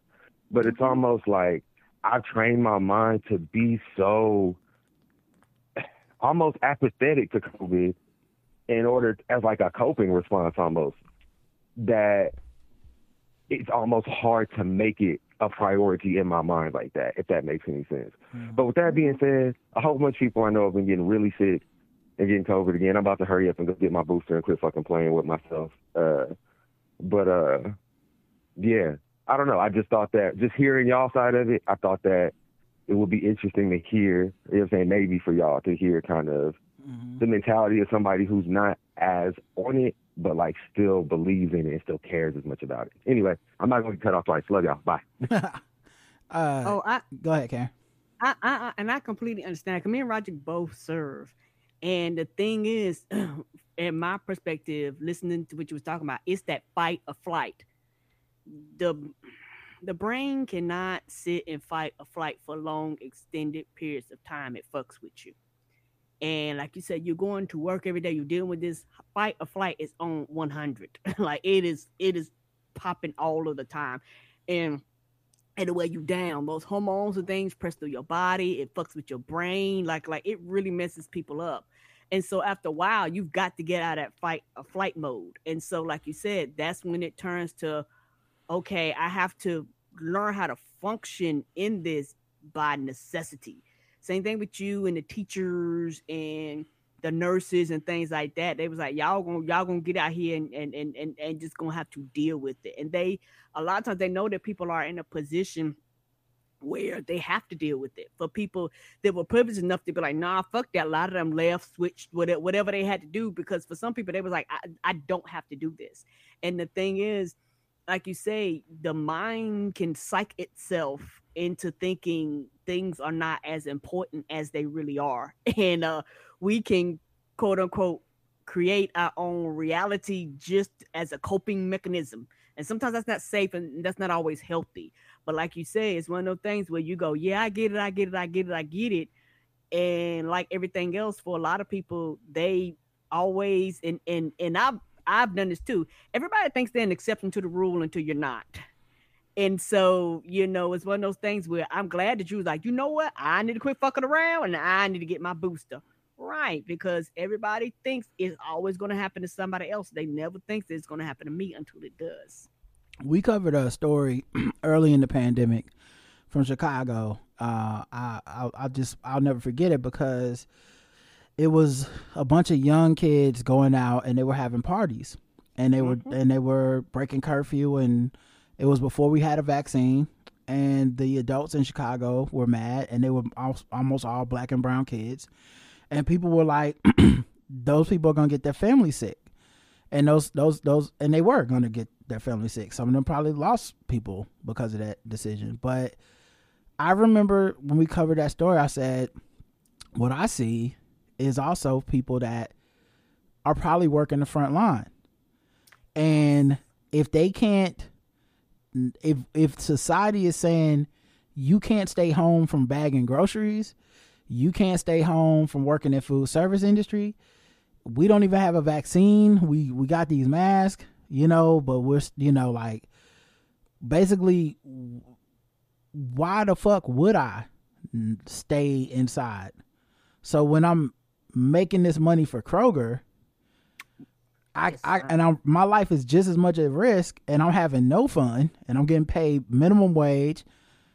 But then when I go to a party for myself and hang out with my folks, like, hey, it is what it is. Like, I'm just like, to them, in their mind, it was like, I'm in for a penny and for a pound. So I think that's the mentality a lot of people had. And yeah, people have numbed out to it. And during that segment, we didn't say people were Republican or people were conservative or people were anti-vax. I just said it's a shame that the numbers for the booster have gone down so much, because it just shows you how lax people have gotten. And the boosters are so good. When we read those numbers down, it's almost insane to not think to yourself, wait, like that title of that article was terrible. And it's shit like that's keeping people from getting the boosters, by the way, is because the title of the article is terrible. And then you read the fucking headline, it's like, you have a 13 times less likely chance of going to the hospital.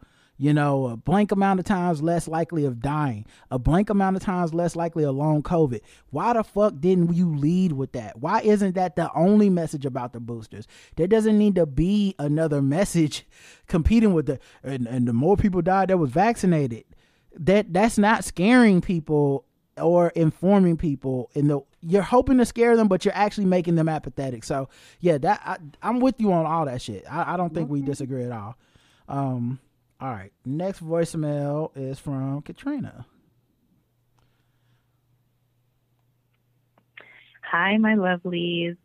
Happy New Year. Happy 2023. I've just been listening to y'all the New Year's Eve show, and now I'm sort of halfway through the next episode. Hope you are both well. And I tried to leave a message on Spotify, but it was not having it. So I said, you know what, I'm just going to call in and say what I have to say. So you know that I live in the UK right now, and I wanted to answer about the Hush trip thing. And I was like, wait, I took one of those, but it wasn't a Hush trip at all, because I said it was my whole chest to my university. I let them know last June that I was going to be in France the entire month, that I was going to be working remotely the first half, and then I officially put in for, holiday time for the last 2 weeks. Now, why did I get COVID for the first time, like literally days after being there? I must have caught it like right before we left, and thankfully we had a cabin to ourselves on the what is that thing called? The thing on the sea. I can't think of it right now. Anyway, the ferry, right? And we drove the rest of the way, so we weren't around people. So thankfully that didn't happen. But anyway, yeah, I mean, I was sick. I didn't know I had COVID at the time. And I was grading papers on the balcony. We had a beachside apartment for the month, and it worked out better financially to take it for a month rather than 2 weeks. So I was like, I'm not teaching anymore in classes. They're over. I have a laptop. We log into a remote portal. What does it matter where I am when I grade these papers? And we still have Teams meetings. So it just made sense to me. And no one really had a problem with it. But there's a better attitude over here towards, taking vacation. And then I guess she cut off, but she didn't call back because I think she had made her point. But yeah, she took one of them Hush trips and she seemed fine. One of them said with your chest trips. I'm sorry, Karen, what? You did one of them said with your chest trips. Right. She wouldn't hush. Took a loud trip. Next one is Miss Crystal. It's Miss Crystal, and that's how I was screaming when Jason Lester of the Left gave y'all shout outs. I was like, they said spoonful of sugar. I'm like, yeah, spoonful of sugar grits. I love it. So happy for y'all.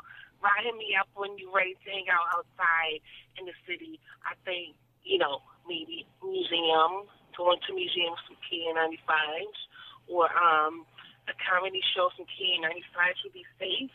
So just let me know. Karen, don't have too many parties at the house. I already know, because you an extrovert. You're having parties, having summer parties, all that stuff at the house. So, keep things straight, and I'll talk to y'all later. Bye. She's so funny. We'll see what we do during the week when Karen's here and stuff. I mean, there's stuff to do in the city, but like I said, I'm gonna be working, so it's not like I have the week off. Last time I had the week off when Karen was here, I was just planning shit, every day. Like, okay, we're gonna do this, we're gonna do that. But this time, between work and just life stuff, it'll probably be a lot more low key. But I'll take everything under advisement, And then lastly, Jen from Brooklyn sent us two voicemails. Hi, Rod and Karen. Good morning. Happy New Year. Hope you're both well. This is Jen from North Carolina, living in LA, but I lived in New York for about 10 years, so I'm loving all of the New York updates, especially the heater debacle. It's just like a rite of passage to deal with the clicking and clanking of a heater in the winter when it starts to kick up, and also the one temperature for the whole building is just like something you all have to go through. Yeah, and I'm cold-natured, so I always loved that the heat was cranked, but even I had to crack a window, so I love the updates. It's so funny, and I hope that you're staying cool out there.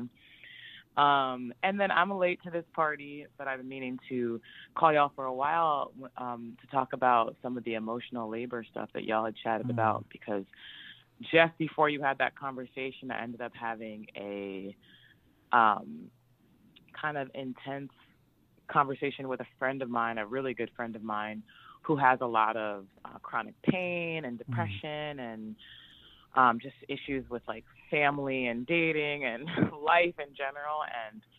And it was getting to be a lot. And it wasn't that the relationship was necessarily unbalanced, but it just became a lot in terms of I couldn't be that one person for her. And right before y'all had that chat on your show, I talked to her and I just kind of set that boundary. So when you mentioned that you set a boundary, that kind of affirmed, like, if you're dealing with this situation with a friend, you have to set that boundary. So I really appreciated that conversation. I think I'm going to get cut off, but I'm going to call back because I've been meaning to call y'all for a minute about this. All right.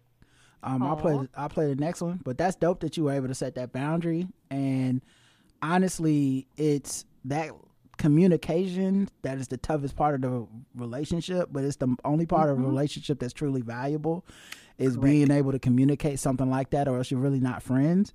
And if they're understanding of it, they'll see that you're doing this so you won't start feeling that resentment and that, okay, here they call again, oh my God.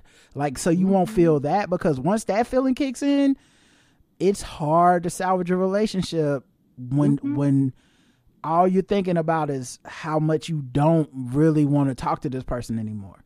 Right. Next voicemail, I'm sorry. We'll finish her off.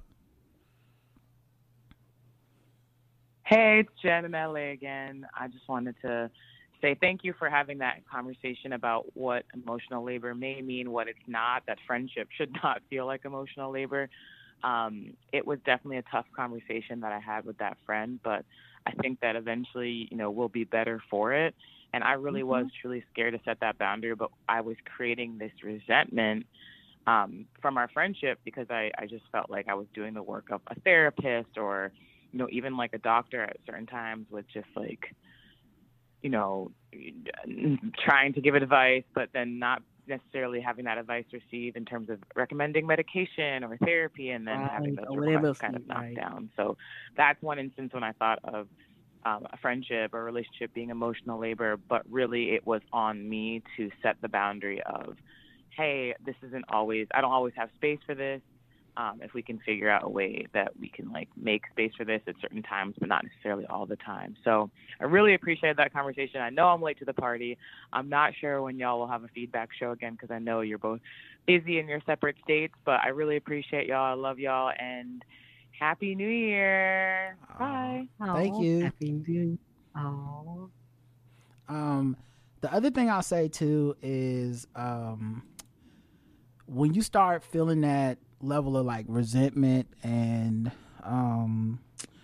whatever else, the way I get out of it is I actually email them an invoice for the emotional labor. And then once they get the emotional labor invoice, and my rates are pretty high, they're not reasonable at all. Normally that they'll hit me back. I'm not qualified for the job. Yeah, because I'm like, I'm not gonna be your therapist, okay? But no, seriously, one of the things a lot of times people need is like a therapist, like someone they pay to hear that, because my hope would be that a lot of times people don't want to be resented. I don't want people to feel like I'm work to talk to. Right. Also, a lot of people's shit is just like undiagnosed or untreated depression, anxiety, things that they really should be working on, outside of like a friend. You know what I'm saying? Right. Because also your friends aren't always going to be able to, they haven't dealt with this. They're not always going to have the right answer. And one of the scariest things for me was seeing it on social media, and it was like a switch flipped. And once I saw it, I couldn't unsee it. But the narcissism of depression and anxiety that it comes along with it. I'm not saying people are narcissists, like not technically. I'm saying the narcissism of those conditions where your brain is telling you things that aren't true. Anxiety is a liar. Depression is a liar. And it's telling you stuff like no one cares about you.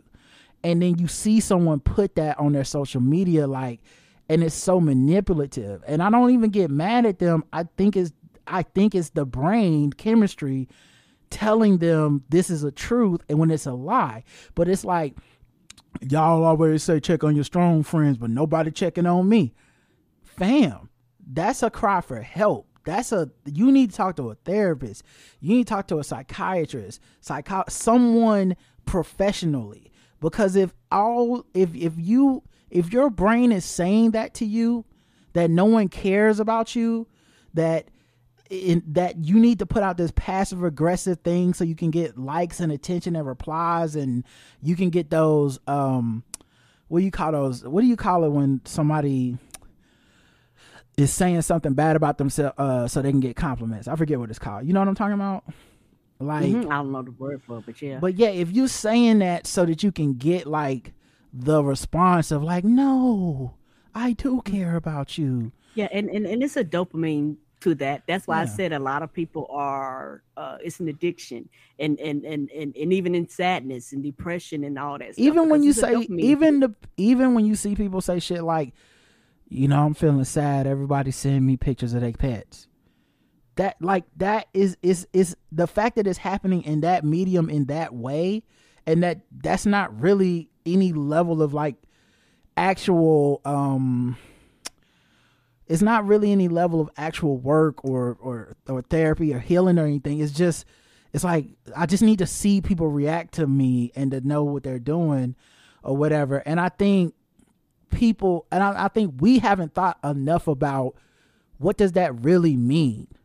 You know what I'm saying? Like if like you need pictures of people's kids, you probably also need to talk to like a therapist for real. Like if you just have friends and all you want to do is like talk to them about how much pain you're in and how much you have to also understand that they might not have the space for that. And it's also very inconsiderate of the fact that other people have their stuff that they're working through too.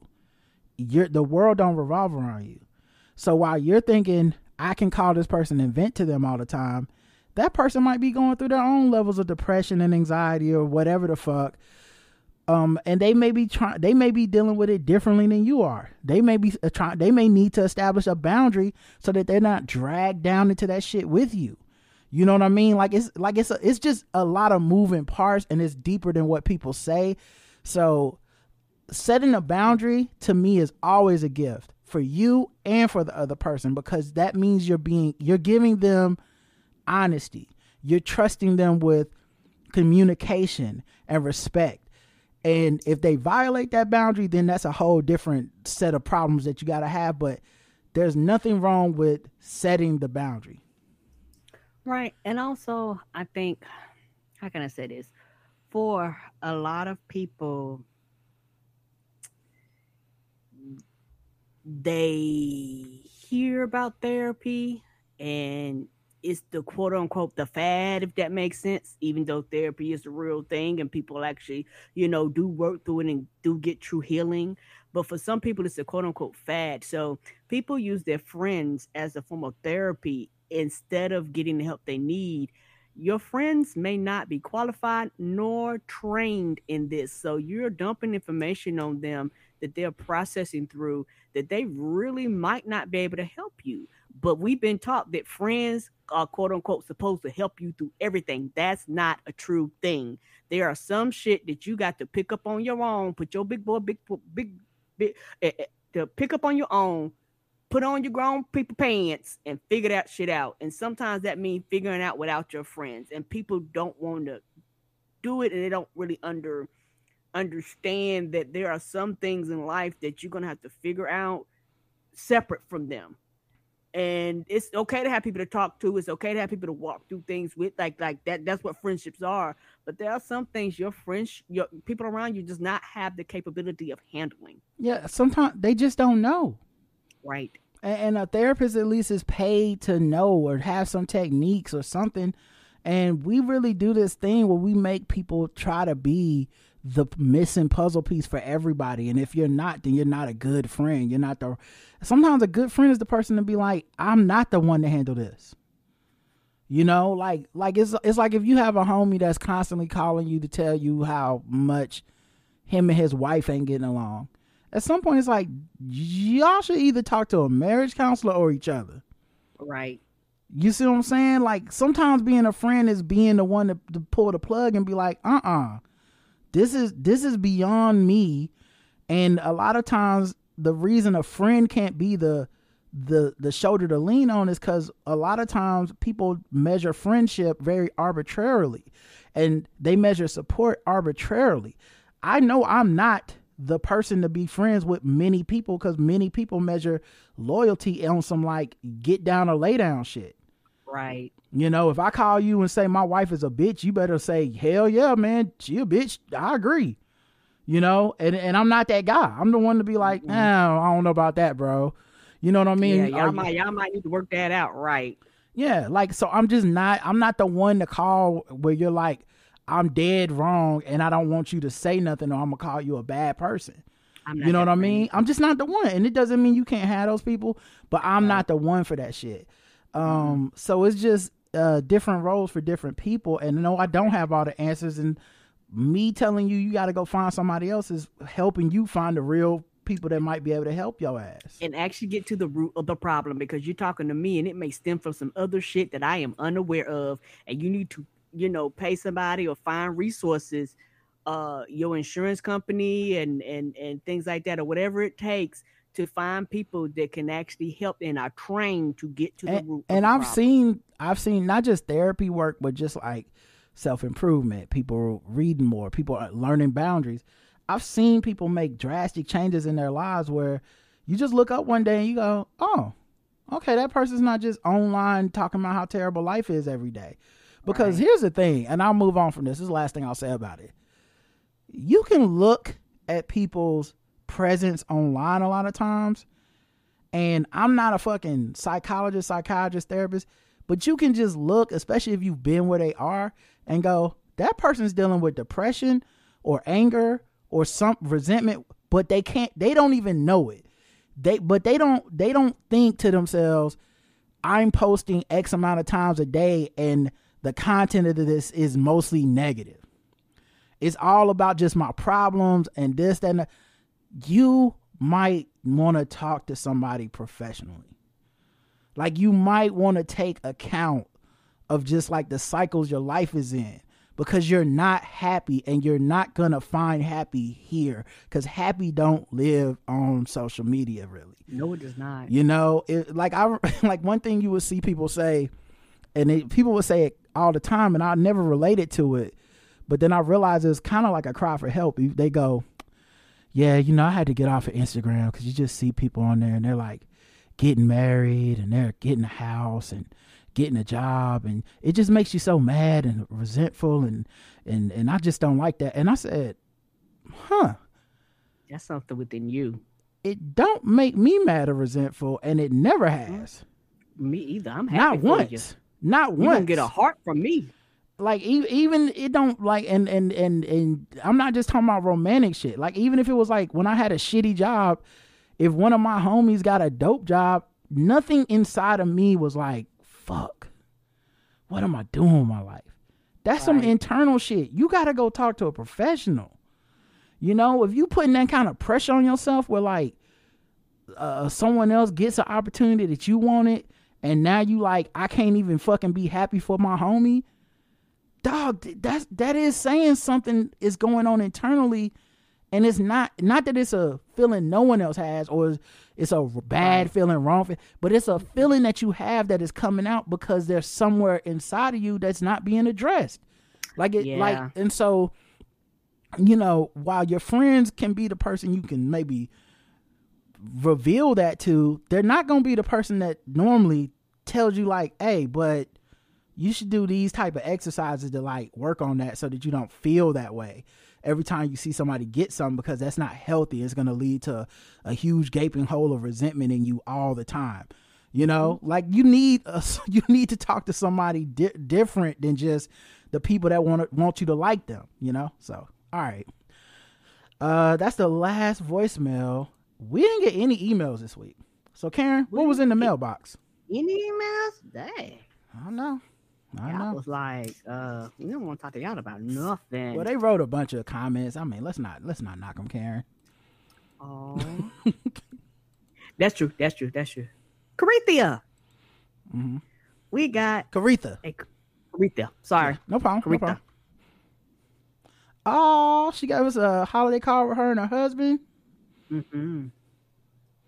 Yep. I like that. Craig.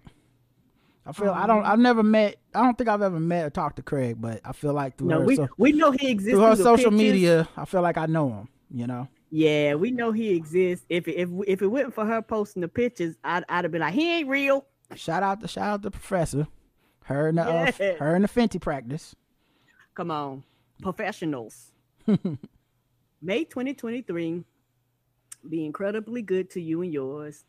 And thank you for letting us witness some of your remarkable journey. Oh, thank you. Thank you. I got some more cards to hold on to. Mm-hmm. I be loving the cards, y'all. This is from Mary. Cool. And our fans keep the mahogany people in business. Season greeting, little black girl, dog next to her. Y'all love it. And we do too. We love mahogany too. I'm more of an ebony man than a mahogany man, but there's nothing wrong with that. Rod and Karen, wishing you a blessed holiday season. Thank you for all. Oh, this is in cursive, so please forgive me. Hold on. So now you gotta go through context clues. Y'all see? The cursive is not doing what y'all think it's doing. Thank you for all the entertainment throughout the year. You truly make my year better. Sincerely, Mary. Aww. A tipper from Cali. Thank you. And I'm sorry if I jacked it up, baby. No, it's not. Don't apologize. It's her. She flew too close to the sun. It's her fault for writing in cursive, trying to be fancy, trying to stun on us. But how you gonna stun on me if I can't even read it? I don't know what you're talking about. And we are the last of a dying breed that I can actually read cursive. Not really. You was struggling. It all look like risotto to me. I can get through most of it. This is from the Cannon family. Oh shit! I know it's a big ass family. You know, Nick Cannon got a bunch of them. Oh, look at the babies and the Christmas outfits. Oh, I love this. Girl, you got a black Cabbage Patch doll. Let's go. I'm sorry. Happy holidays. Oh, hi, Rod and Karen. So let me explain. This photo shoot started out as a joke. I do wacky things like this on a regular to make my friends and family laugh. But then I got an idea to take it up a notch. I usually receive a bounty of cards during the holiday seasons. And I've never been a big fan of Christmas cards. Yeah. I used to be the eternal Grinch. Oh, you was the Grinch, baby. The past 3 years in this Ponderosa, it's the same thing, baby. We get it. Has taught me to be merry for the present, as it is truly a gift. Thank you for both being internally grateful. I'm an internal part of my listening Oh, I'm sorry. Thank you for being an integral part of my daily listening life. I think I created a monster all from these cards. I can't wait to see. She called about the baby doll Trixie Faye. Trixie Faye, my 38-year-old daughter, and not going to be next year. Oh, all the best for the remainder of 2022 and beyond. Your future is so bright with my eyes. Your future is so bright. My eyes are blinded. Oh, Christmas 2022, K-Can. Oh, thank you, K-Can. Scratch doll. I'm glad you're not no Grinch no more. And honey, I thank you for putting us on the list. And that was it. Okay, cool. Well, thank you everybody for the presents and the cards and the comments and the 5-star reviews especially. We really appreciate y'all. Once again, gonna be another touch and go week. This time I'll have a 5-day work week. So we'll see how it goes. We may get to all 5 episodes, we may not. But it'll be all right either way. We'll probably do an episode tomorrow for sure. Yeah, that's it, man. Happy podcast anniversary, baby. 13 years down. Podcast anniversary. 13 years down. Yeah. And to the rest of y'all, we'll see y'all soon. Until next time, I love you. I love you too. Mwah. Mwah.